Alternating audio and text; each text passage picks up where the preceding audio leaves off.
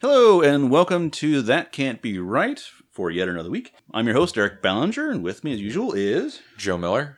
And this week, we are going to talk sort of indirectly about imposter syndrome and all the dubious joys that has.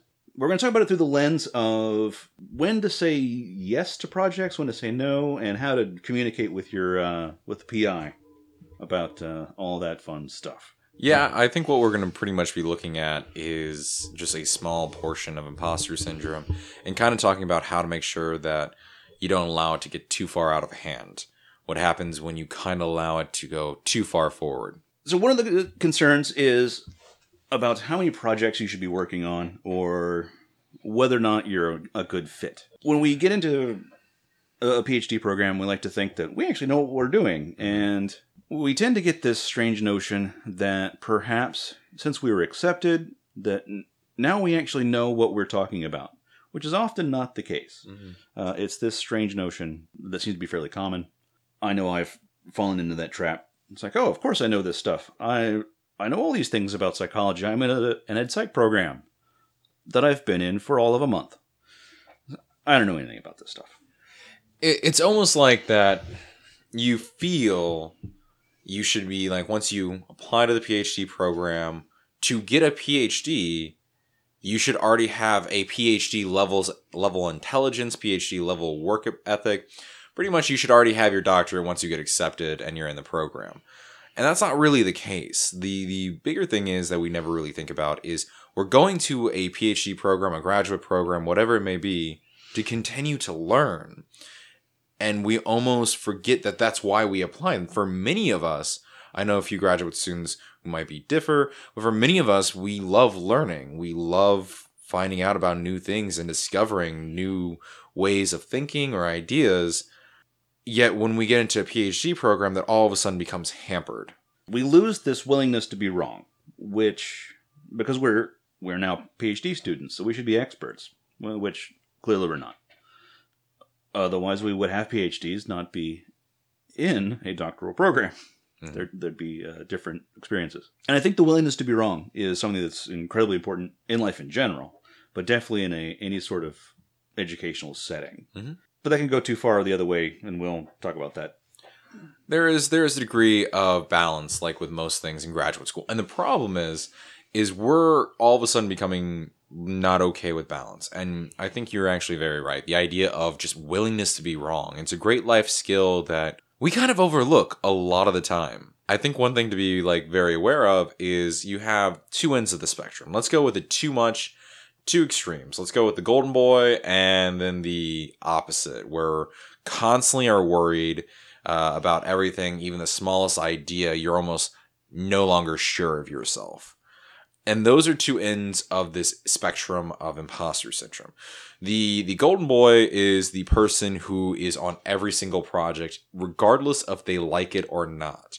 They're constantly trying to impress. They're constantly trying to be the student that is the most reputable, the most knowledgeable, the most all-around, just the most on everything. The excellent, the gold standard, not all the time. And never really willing to be wrong or try to either go against the grain whatsoever. Just constantly try and take on new projects. The opposite end is very much where you're psyching yourself out on things that you do know. Where you're all of a sudden in the middle of an exam and you're questioning whether you understand this portion of the literature you've already read, something that you've learned in undergrad, you've learned a few times now, but you're even questioning those motifs, those small little subtleties, and you're almost overthinking the problem. Now, I'm using two different I am comparing the same spectrum of where you can go too far one way or the other, but I'm also not really using a great example of comparing them. I'm using one where a student's almost worried so much on their exams, and I'm using for the worry wart end, and then the golden boy standpoint, I'm saying they're just taking on too many projects. I'm trying to put those in a slightly different context. So, if we're thinking of the golden boy, when they are asked to be on a project, if they are asked to do something that they don't understand, they will pretend that they do. Because if this principal investigator, if their PI, says, I need you to do a multi-level structural equation model over these 7 dichotomous variables. Mm-hmm. they'll say, I have no idea what that... Well, actually, they won't say that. They'll have no idea what the hell that means. Mm-hmm. But then they'll, yeah, sure, I'll get right on that. Mm-hmm. They have no idea how to do that, or if that's even actually a real thing. I have no idea if that's a real thing. Well, other than multi-level structural equation modeling is a real thing. Can you do that with a bunch you did a pretty good job. I think that's pretty much... But regardless of your accuracy, let's say a professor comes to you with that, right? They just say, hey, I want you... Like, I'm working on a project. Can you do a multi-level, like, structural equation modeling with 7 dichotomous variables? And a lot of times you feel, sure, you feel like you have to say yes, except you don't really know if they know what they're doing either. Right. They could have asked you to do something that actually doesn't work. That's not a real thing. So you won't admit that you have no idea what's going on. And you just agree and run. For the other end of the spectrum, our worrywart will say no. They won't say, I don't know how to do that. They will say no. They'll reject the project out of hand because they don't know how to do that. Yeah.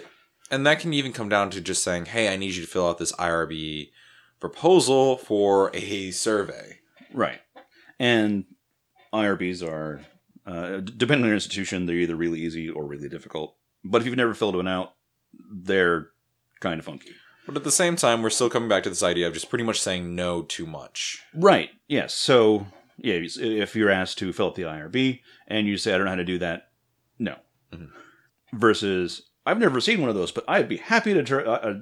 And the part that I think is missing here, that is the important balance part, is that I cannot force myself to ignore.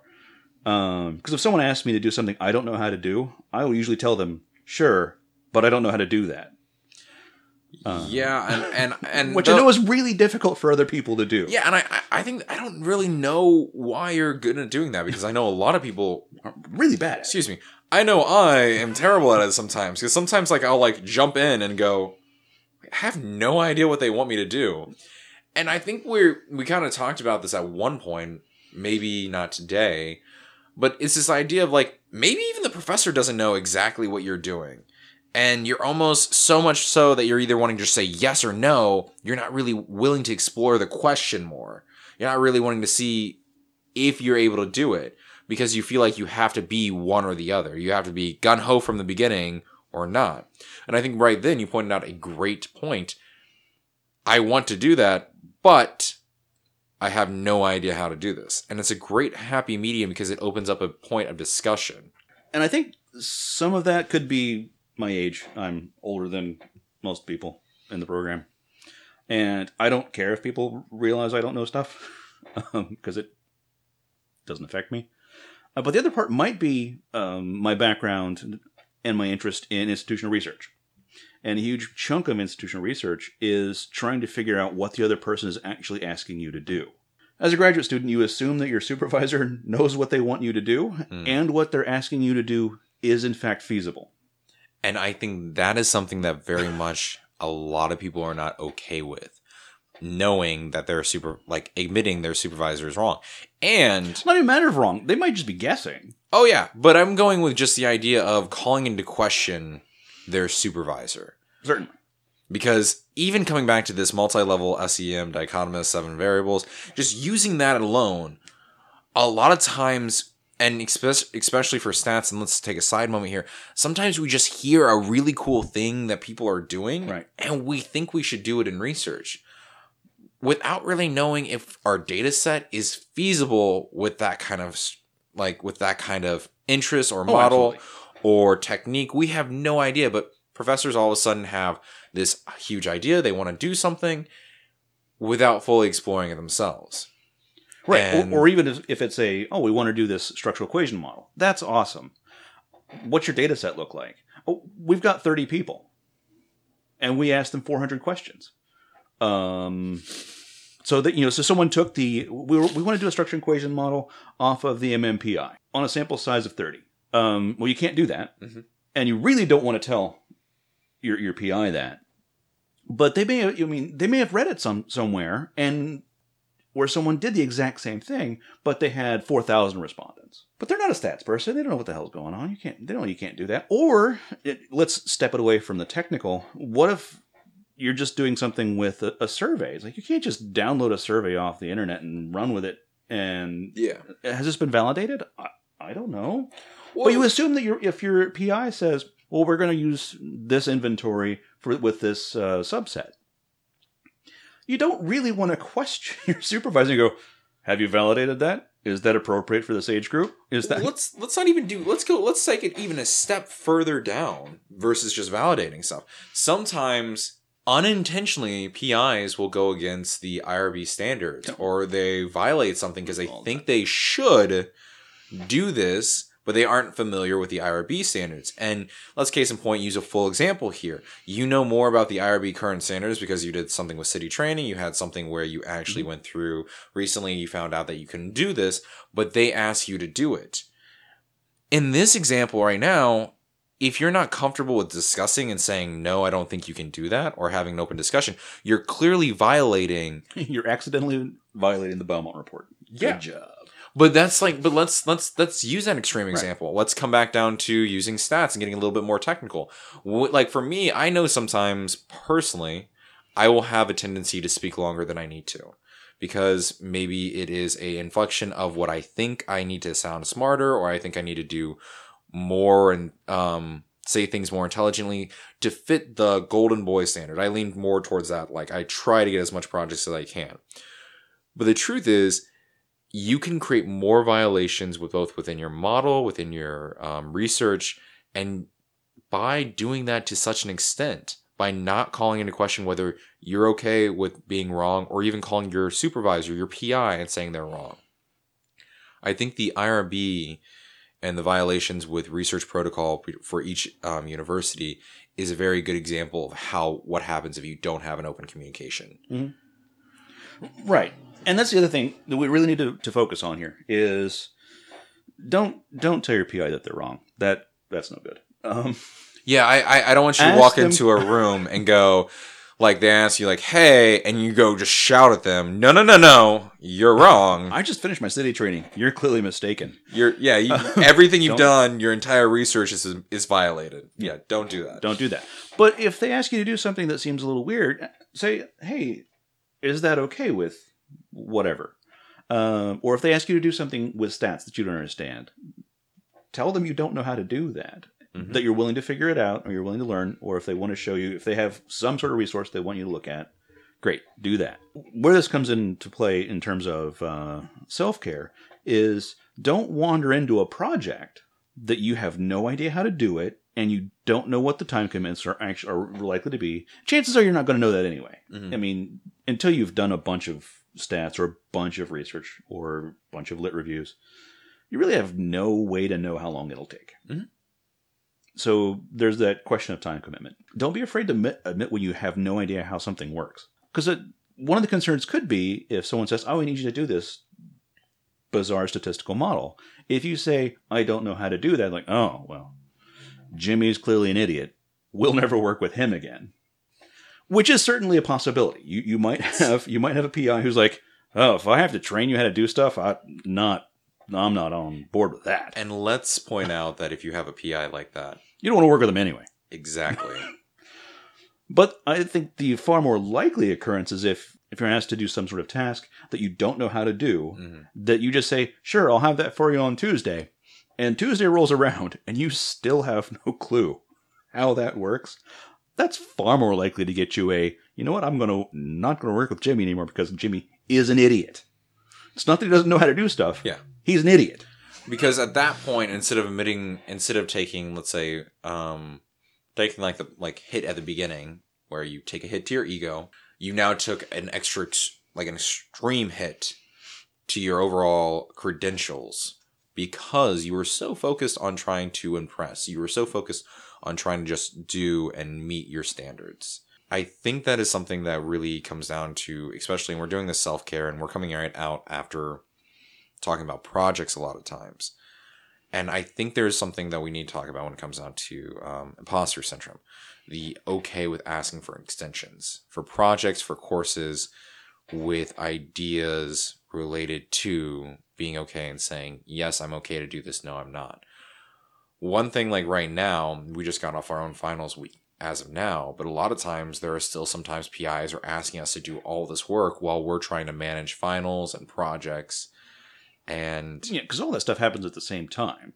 for some reason, Well, you're collecting data all through the semester. Like, Yeah. well, we're running out of time for the semester. We need to do the thing now. That's when everyone has to do the thing now, is at the end of the semester. so, but it comes down to being able to say, like, I can do this project now, I can't do this project now. And I think one of the professors that we've worked with brings up a great point. What is so wrong with asking for an extension when you have everything else going on? Well, it depends on what you're talking about an extension for. Don't ask for extensions for your classes unless something serious has happened, because that involves a layer of bureaucracy that is well beyond your instructor. Mm-hmm. So they've asked you to do a bunch of stuff. They asked you to do these papers and projects and whatever. If it's like our university, grades are due by noon 5 days after the semester ends. So if you say, well, can I push this back till that last Friday? Yeah, you've just asked them to grade a project, your project, in 5 days. So they might say yes, but they're going to remember that they had to grade your project in 5 days over the weekend, while they also probably still had to attend commencement and still had to do all this other stuff. So if Is that why professors are always on their phones? They're still grading projects during commencement? Is that the reason? That's a distinct possibility. But so if it's actually a thing for class, don't ask them to push those deadlines back, because they can't. Mm-hmm. I mean, and if you really want to know people that are unpleasant, it is almost certainly people in the registrar's office, because the registrar deals with the records for every single human being in your university. And all 30,000 of them all think their case is special. Mm-hmm. And they're all wrong. So when someone comes to the registrar and says, oh, I need to return this grade in late, they're going to yell at your professor. Your professor has almost certainly had to deal with the registrar at least once in a similar circumstance, and they really didn't like it. So if you're like, I need to turn this project in a week late, mm-hmm. there really needs to be a hard reason, not just, oh, I fell behind or I didn't know how to do this. No. There should probably have been bloodshed involved. A little gruesome, but I think you got your point across. But other projects, so there's that other problem, of course, is that if it's something like you're putting together an AERA proposal, those usually have fairly hard deadlines as well. And you just have to know how that works. And that is one of the bizarre things about being a grad student. There's all these deadlines, and we've talked about deadlines before, that they aren't where you expect them to be. They're never convenient. Well, not a matter of convenient. It's where the hell did that come from? Like, oh, so I want to submit something to AERA for 2020. Cool. It is due by the first week of July. Yeah, it's the first week of July this year. In 2019. So, what, like 7 or 8 months ahead? More. It's almost 10. Wow, yeah, it's kind of crazy. Yeah. But it also comes right at the heels. I mean, again, at our school, that's right in the middle of one of the summer semester. It's on the heels of that spring semester. So you might have been working on projects. And so you've had to collect data and get your lit review all sorted out. And AERA doesn't care. They are the second largest conference in North America. So if you can't get your project in on time, whatever. But I think so. Maybe I'm going to take a different way from going about this. But I think maybe. But asking for extensions for papers or for projects is fine, but bear in mind where you're at in the semester.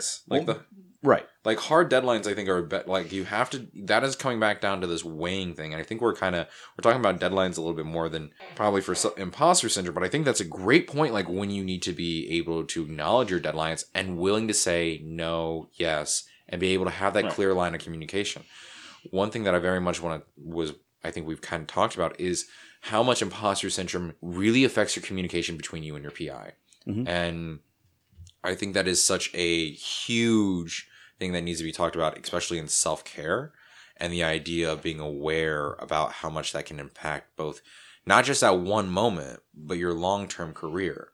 Because remember, you went to graduate school to learn, but for some reason we thought once we got to graduate school, we already should know everything. We're experts now. We're the experts. We should be the top of our field. And everyone feels that. Yeah. One of the strangest experiences I had was talking to a professor, again, here at our university in a completely different department. He has won every teaching award that the university has.